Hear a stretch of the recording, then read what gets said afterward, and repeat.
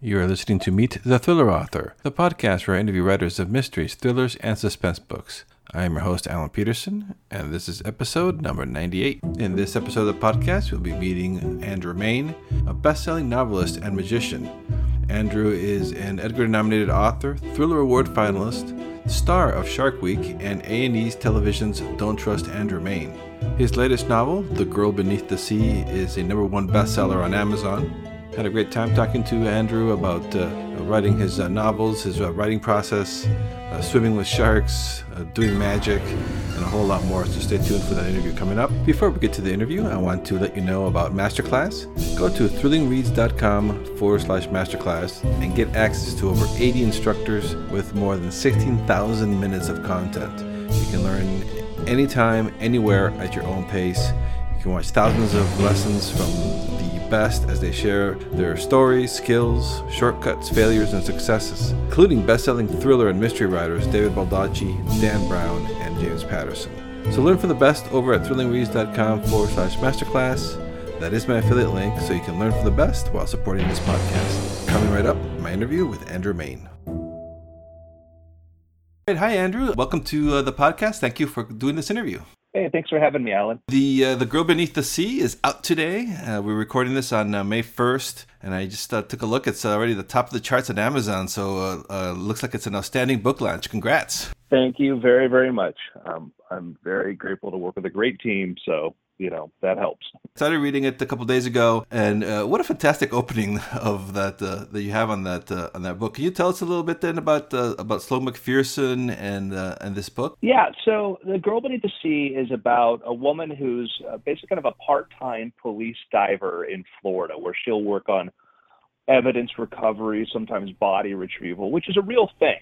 Sometimes police departments will either contract out with other divers, or sometimes they have their own divers at work within the department doing that. And I grew up in South Florida, and my father was in law enforcement, my brother was in law enforcement, and I'd periodically hear stories about how they would have recovery divers work on some of their cases. And I always thought it's just an interesting sort of thing, particularly in a place like Florida where there's so much stuff underwater. And having grown up there and written some other thriller mysteries, I said, it'd be fun to just write a story and come up with a character that's of Florida and of that kind of world, but also make them very much a Florida sort of story. And that, Sloane comes from a family that was involved in doing treasure hunting, et cetera, probably earlier on, maybe a bit of smuggling, and maybe not so further back, as we find out in the case of her story, and give her sort of a complicated family, which she loves, but have her try to figure out her own path as she gets pulled into a bigger world of complications and conflicts. That's interesting about you have family with a law enforcement background. Any of those cases working into your story here, or is that how do you come up with the idea? My father was with the Treasury Department, specifically with the ATF, for his career. And while he did that, he did everything from working as going after moonshiners as a revenuer. He was a sky marshal back in the 70s. He was in the national response team, where if there was a bombing somewhere, he'd be part of the team that would fly across the country to go respond to that. Then he got involved when we moved to South Florida. He was part of one of the big task force that was put together between these different agencies to go after drug trafficking.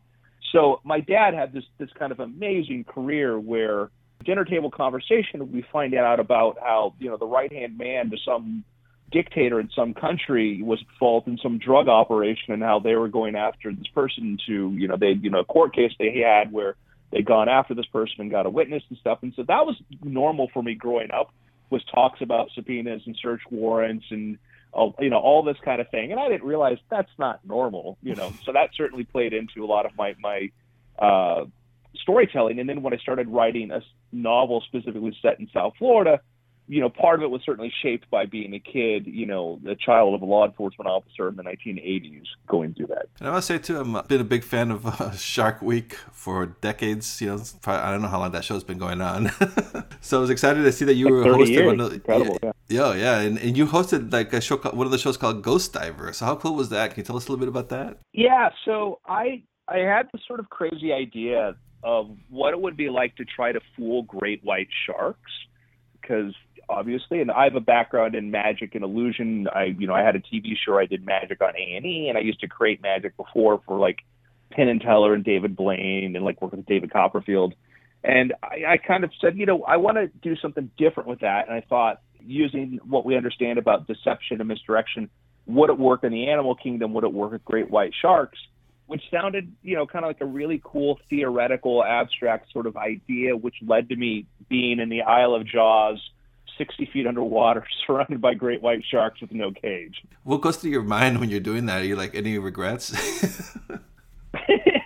Yeah, it's it's one of those things where, the honest truth is, like, I have this idea of like, I think I have some ideas that might work, because I learned a little about like the way sharks sense things and stuff. Like, I might be able to do this to fool or camouflage myself with the sharks. And that was the purpose of Ghost Divers. I built the suit that would allow me to sort of theoretically interact with great whites and not have them pay attention to me, sort of have them be kind of invisible to them. And it starts off with this idea of like, I'll tell people, some people I know at Discovery Channel, I'll just throw this out there, like, here's a crazy idea. They'll say no. And then I get to tell my friends and everybody, like, yeah, I have this really cool idea, but it was just too extreme for them. Why would Discovery Channel told them about this? And they're like, hey, we love it. Can you pull it off? And now I'm like, sure. And, one thing leads to another. And I did a lot of training and everything else like that for it. And I get into the little submersible, and Andy Casagrande, who is, he's a regular at Shark Week. He's a camera guy. He's just adventure, amazing guy. So he's the the guy who's going to be filming this and, piloting this thing down to the bottom of the ocean floor. And we get to the bottom, and we've got the little radio comms, and Andy gets on the radio, and he opens up the side door, and there are great white sharks all around us. He's like, and we have to do the test first without the suit, just me in a regular, scuba diving outfit and a plastic shield. And he's like, so, do you want to get out? And it's like, well, no, but I guess we're here, so I might as well. And it was an amazing experience. I'm terrified of sharks, absolutely terrified. I can scare myself out of a speed pool if I hear a splash.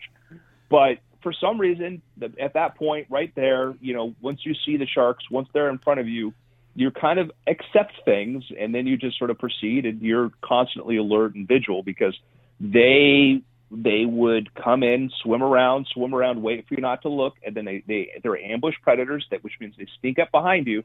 So if you're not constantly looking in their direction, and that was one of the things I didn't know in the beginning, was like, no, yeah, sharks can tell when you're looking at them. And I'm like, well, yeah, I guess fish have eyes, so that would make sense. And so you have to always be looking. And when you get up to like 14, 15 sharks, it's hard to keep track of them. And if you do a count and you realize you're short one shark, you turn around right away, because that great white is coming in to bump you to see if you're going to put up a fight. Wow. Oh, so that's why they're always circling when you see that. I didn't realize that they're always trying to figure out how to ambush you. Well, they're very efficient predators. They don't like to take risks if they don't have to. They've been around for a long time. They're the apex predator for a couple reasons. One is that they don't take risks so they don't have to. And so they will, something like me in the water, a diver, they're like, what is that? Is that worth it or not? And often when people get attacked by sharks, we have a very low, ratio of muscle and fat compared to bone. So we're not their ideal thing to eat. Like they really prefer not to, because it's a lot of effort to do that. But sharks, one of the sense organs they have is their teeth. And in order to tell if something is worth eating, they bite it. And the problem is if you get a shark bite to see if you're worth eating, it's fatal for you. Oh, yikes. Yeah, so that's why sometimes they take a bite. Oh, I didn't realize that. Okay, so they're like kind of seeing if they're going to like it, and they don't, but it's too late for you. Exactly. They're like, oh, yeah, no, I don't spit that arm out. Anyhow, let me go find some.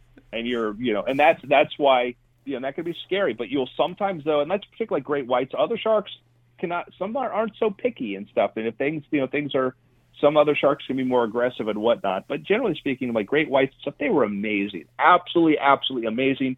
If they had wanted to kill me, I would not be here. They are intelligent. They have their own personalities. And it's just to be there close to this thing that I was terrified of, and to see them in the world of the place they belong and I do not, was an incredible experience, and just gave me such a deeper appreciation for them and understanding how important shark conservation is. Yeah, and I noticed on your website that you had this a Ghost Diver VR experience that you created. Can you tell us a little bit about that? That's kind of cool. Yeah, so when I was talking to people like Andy Casagrande and some others about Dr. Neil Hammerschlag, who University of Miami, who was helpful in understanding how sharks hunt, I wanted to prepare myself for that because you don't get a lot of practice to be around sharks. And so what I did is I built a virtual reality experience where I would put sharks in there. So you put on your VR headset and I gave them sort of a very rudimentary kind of like an AI kind of logic that sort of made them behave in the way that I was told that sharks would, the great whites would, so that you would be underwater and basically what you had was a shield to defend yourself and then your attention. If you looked at a great white shark, as I was told, then they would tend to stay away. If you didn't pay attention to them a long enough time, then they would try to sort of circle around and come at you. So I built this VR experience to practice doing this, and it was terrifying. It was absolutely terrifying because I would just be in there and all of a sudden I had pretty realistic sharks in there. And anybody who's got like an Oculus Quest or anything that can, VR can actually play with this. I think it's ghostdiver.xyz. I think the site's still running. You can load it through a web browser. For me, it's scary, particularly when you go into night mode and all you can see is with your flashlight. Yeah, that might be the only way that I would swim with the sharks would be in a virtual way. I felt the same way, but thing happens is you start talking and then you start thinking about it, and the next thing you know, you're underwater, and first you're next to a tiger shark that's trying to push you out of the way, and then you're around a bunch of great whites that you're having to bump and touch things that you never wanted to touch. So obviously you have a lot of experience growing up in Florida. You have a lot of diving experience. Is that why when you're coming up with the concept for Sloane, you wanted her to be a diver as well? Yeah, Florida is interesting because you have canals. So I grew up living on a canal, which, we had a boat in the backyard, and, we'd be sometimes hopping out boat, sometimes let's go to the Bahamas in our boat, and we had a neighborhood that was very active like that. And I lived in, these waterways. And so as kids, we'd go out there, knee boarding out there, swimming in canals, and you'd see gators and stuff. You got used to it. And then you might, venture out a little bit more into some of the intercoastal stuff, and then the oceans. And in the oceans, you've got a lot of wonderful, wonderful scuba diving out there and snorkeling. And so having done so much of that was something that I just figured, this should be a neat thing to put into my books. Do you still do magic? I just did a talk day before yesterday for a member of the Magic Castle, which is a magic club in LA. So I did a talk on Zoom for the junior members, a bunch of these kids that are members of the Magic Castle. So I did a talk for that for 2 hours with them, and I've done some stuff like that. I did like a live presentation like before. And as far as performing, kind of the Discovery Channel thing was sort of the direction that was most interesting to me, is like, let me take the technical background of this and look for ways to apply it forward. But other than that, not terribly active. And did you always wanted to be a writer? How long has that been passion for you? Oh, yeah. I think that, I was like 10 years old or something when this was right before we moved to Florida. We lived in Portland, Oregon, and we had a basement downstairs. We had a guest room. And my parents stored stuff in the closet. And I opened up the closet once, and there's one of those orange boxes, those, like, I think you've seen those, like, big, those boxes, the cardboard boxes. And I pulled this thing down there to see what was in there because I was that nosy of a kid.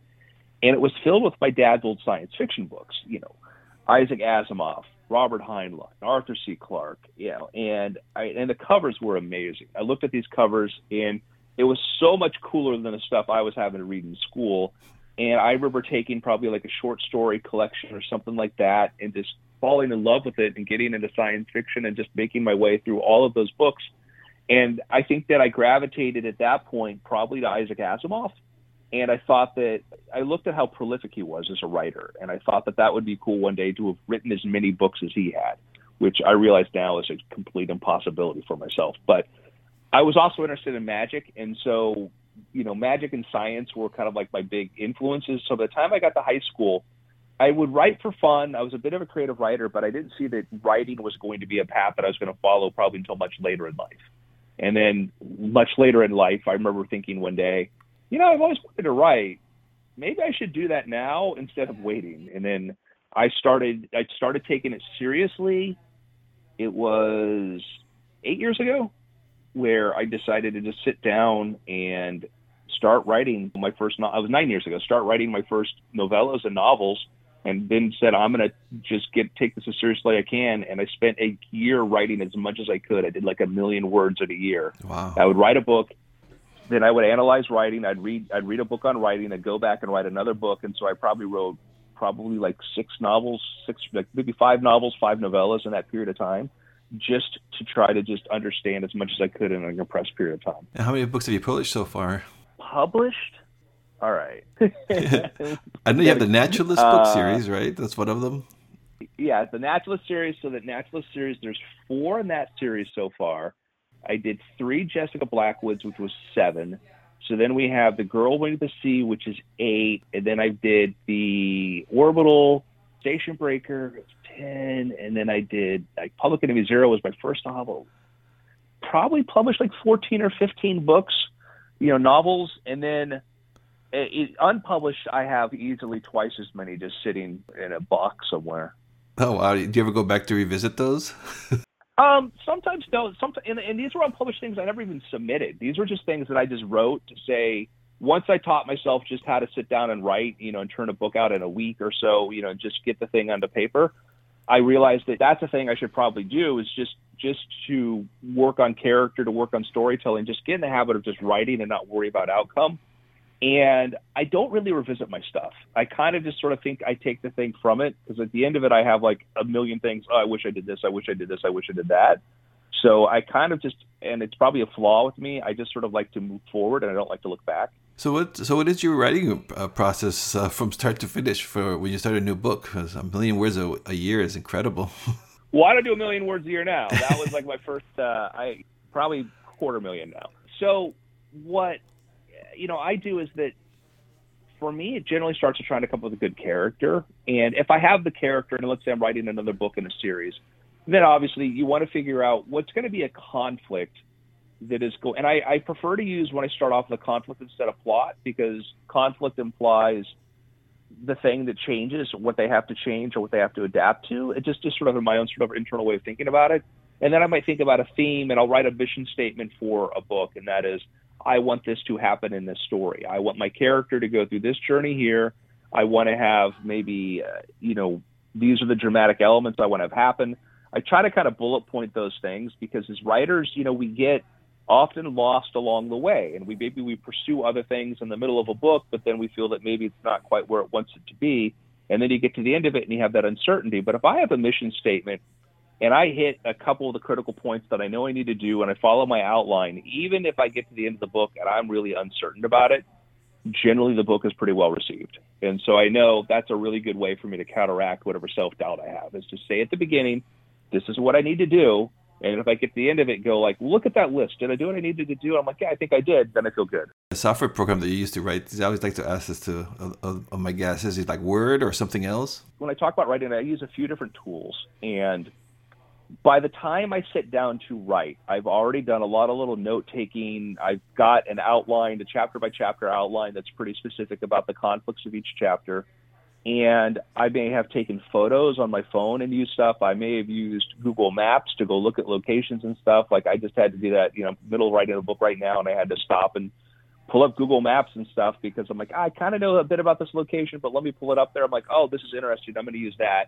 I use my note app on my phone for a lot of little parts of writing. So I think those tools are just as important as the actual, word processor. But for the actual writing itself, I'm a big fan of Scrivener. I started using Word, which Word to me is not a thing that ideal for writing long form content.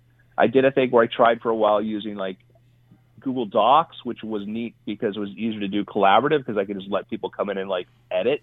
But Google Docs does not like really long documents. And then I went to Scrivener, and I tried a Scrivener for 1 or 2 books. But I said, the learning curve's kind of high here. Let me go back to writing in Word or something else. And I did that, and it was miserable. And then I went back into Scrivener, and I have it left. So Scrivener, I'm a big fan of that.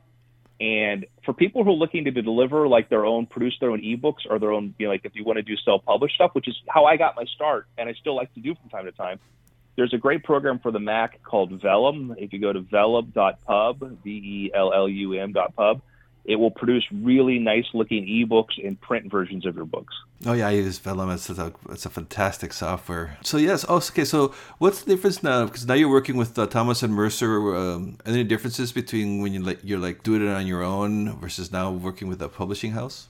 Yeah, I've worked with a few different publishers in the past, and I think that every publisher sort of has probably their strengths and what they're good at. And early on I was with HarperCollins, and I had a wonderful editor there, Hannah Wood, who taught me a lot about it was great because that was coming as sort of this new author, very new author, and working with somebody like her she was a young person too, but she just knew how to really help an author sort of make the best version of what they could do. That was helpful, and that was one of the things I really took from that experience there, was just having that there. Working with Thomas and Mercer has been fantastic because my editor there, Liz Pearsons, is great. She's very good at me sort of laying out, this is what I want to do. We bring in some really good developmental editors. I've had Ed Stackler, who's worked with me in the last several books, and it's been a wonderful fit. He knows the right way to manage a writer's ego. In the past, I've had some editors who are like, I'm like, I don't think they realize how condescending they're being. Just tell me you don't like this thing. Don't spend this, don't put all this weird faint praise here thinking that I'm going to go, oh, okay. I'm like, just tell me it doesn't work. That's been a great experience there. The whole team there has been wonderful. And one of the things is that I made my start when ebooks took off. And so I'm used to sort of e-publishing, and also the idea, and it's a faster sort of cycle in some ways, in that if I want to change the cover of a book, I can change the cover of a book, because I'm not thinking that the canonical version of my book is the print version. If I want to change the description of my book as I understand how people have been reading and responding to it, I can go in and do that. I understand that if you're selling books through phones and tablets, when that cover is shrunk down to the size of a postage stamp, you have to be able to look at that and understand what it is. Traditional publishers not always think that way. And, they have their own strengths to what they do. And I would say that I've had a great experience at Thomas & Mercer, because I think that this publishing company's developed in that world. I'm a writer that started from that period of time. And so it's very easy for them to go, let's go do this. I'm like, yes, that makes complete sense to me. Let's do this. Yeah, the cover for The Girl Beneath the Seas is really awesome. It's really, really catchy. Yeah, and that's been one of the little things I appreciate is how involved I've been able to be in the process there. Sometimes you go to publishers and they're kind of like, we're going to tell you how it is. You can tell us you don't like it, but you better like it. And from the first cover they did, for the cover for The Naturalist, which was M.S. Corley's the cover illustrator who did that, which was just a fantastic, this was this fur with the letters woven between there, and that got, it was picked as like one of the top 10 covers of the year, etc. And all the way through there, they put a lot of attention to that. And so The Girl Beneath the Sea, they showed me the cover and with the colors, and those were some of my favorite color schemes and stuff. I was just very, very thrilled. And, I had my little, let's try this, let's try that. And my agent's like, make his name bigger. And I'm like, I like to hear that. Well, I also noticed that you're a podcaster. I saw on your website, you have the Weird Things podcast, a couple other podcasts. That's pretty neat. How are you enjoying that? Oh, I love that. I've been doing that podcast now for 15 years. And then, I started getting involved before we had the term podcasting. I used to be involved in science education and critical thinking communication. And, back when we have to go use things like, Real Networks and whatever kind of streaming stuff. So I've always been involved in that. And I've loved that because I like the idea that not every medium has to be a mass medium. Some mediums can be kind of a more focused medium. And so doing the Weird Things podcast was great because I had come from the world of magic and also having written books for magicians. And I had an audience of, let's say, magicians who liked my content, but I wanted to reach out to a larger audience. So Weird Things was a great stepping stone, which eventually led to me building an audience as an author. And, I've had a lot of people that have been along that journey, that started reading, like, when I was publishing magic books as a 20-year-old kid, that were like, these are ideas I've had. I've had people who followed all along the way and other people who have come along through there. But it's been a wonderful experience. And I think that I'm very, very lucky to have had an audience that's, when I wanted to say, hey, check out my books, do this, that came from my Weird Things audience. That came from the audience of people who listen to that podcast. So what's next for you and Sloan McPherson? I see there's a second book that's coming out. Yeah, Black Coral, which comes out, I got to check the pub date on that. And I think February. So Black Coral is going to be kind of the next, where does she go? Assuming she survives the first book, it could be a prequel, everybody, who knows? Where does she go? She's learned, she's pulled into the world of more taking law enforcement more seriously. What's next for her? What's next for her as a person, and where she's going with that? So that's going to be the next book for Sloane McPherson. And then I have my series, The Naturalist, which stars Theo Cray, who's this computational biologist who ends up hunting serial killers. I have a book with him coming out next year where he's going to pair up with my Jessica Blackwood character, which is from my Angel Killer series, where she's a woman in the FBI who comes from a family of stage magicians. And so I've got that book coming out too, which is going to be fun. It's the first time I'm able to take two of my characters from different series and put them together and kind of shift between points of view and see how they interact. Oh, wow, yeah, that sounds like a lot of fun. Or it could be a disaster. Yeah, well, after swimming with sharks, though, Yeah, failure has a different threshold for me now. Andrew, before I let you go, I always like to ask my guests, because I have writers who are listening to this podcast, any advice for writers out there? Yeah, I mean, and I feel okay. First, I feel silly giving advice because I'm still figuring things out. Let me make that very, very clear. And I'm not sitting here with my pipe in my reading room and let me tell everybody the secrets to writing. I don't have a clue, but I can tell you what's changed me and helped me on the broad sort of thing is you don't need other people's approval. You don't need publishers to tell you that you're good. You don't need that. That is not what makes you a writer. You're a writer because you write. And your audience doesn't have to be everybody. You could write in a very narrow niche and you can self-publish and you can have a wonderfully rewarding experience. When I started writing, my plan was just to be self-published because I saw that it was growing and I had really good economic success as a self-published author. It was one of the things that worked out really well. And I started working with publishers because it's another outlet to do it. But all the time I'll talk to writers like, I want to do this, but I want to find a publisher. I want to do this. And I'm like, that's great. If that's your dream, to me, that's a silly dream. My dream is to have people reading my books. And I want the shortest path between, writing a book and that as possible, putting out quality material, of course. So don't wait for permission. Don't care what other people think. I mean, you still get this sort of thing. Like, again, I started a self, and now I've worked with a number of publishers, and I'm just as proud of my self-published books as I am of my published ones. And I'd love for people to get into their heads the understanding of, this is 2020. A printing press is a computer. A publisher is just a name. And there are great publishers, and there are so-so publishers. There are publishers that understand the world we're in, and there are publishers that don't. But most of all, what matters is just creative people doing what they do best. And you could put out a self-published book and work with some of the same people that a publisher would have you work with. And I have a wonderful publisher, and it's been a great experience for me. But if I couldn't have that experience, I'd still be writing and still be doing stuff regardless. Don't wait for permission. Don't wait for approval. Some of the best success stories we've heard now have been books that traditional publishers have turned down. My favorite example is, I don't know how apocryphal it is, but that, Harry Potter got turned down 40 times. 40 times, okay? 40 publishers looked at this book and said, man, don't think it has much potential. And it's going to be more complicated than that because, it would have been the hit that it was if it had taken a different route. But that's the most successful children's book of all time. One of the most successful film franchises of all time was a book that 40 people, 40 professionals paid to find things that would make money, said they did not see the potential in it. So that's the world we go into as writers, is that we're putting our stuff in front of people that publishers and editors have to make choices. And it's not necessarily that they said it was bad. It's just that they had only so many opportunities to publish or put things out there, and they had to say no. And that means having to say no to wonderful things. So, I talk to my editors, and there's stuff that they love. Like, I wish I could have done this, but I could only do this many books this year. There's this other thing I love, this writer I love. And they have to make these choices. They're doing the best they can do, but the industry the way it is means that great stuff is going to be overlooked, but because of self-publishing. J.K. Rowling had written that book today. I think after the third or fourth no, she would have self-published. Yeah, that's great. That's great advice. Yeah, a lot of opportunities now. So that's I love hearing that.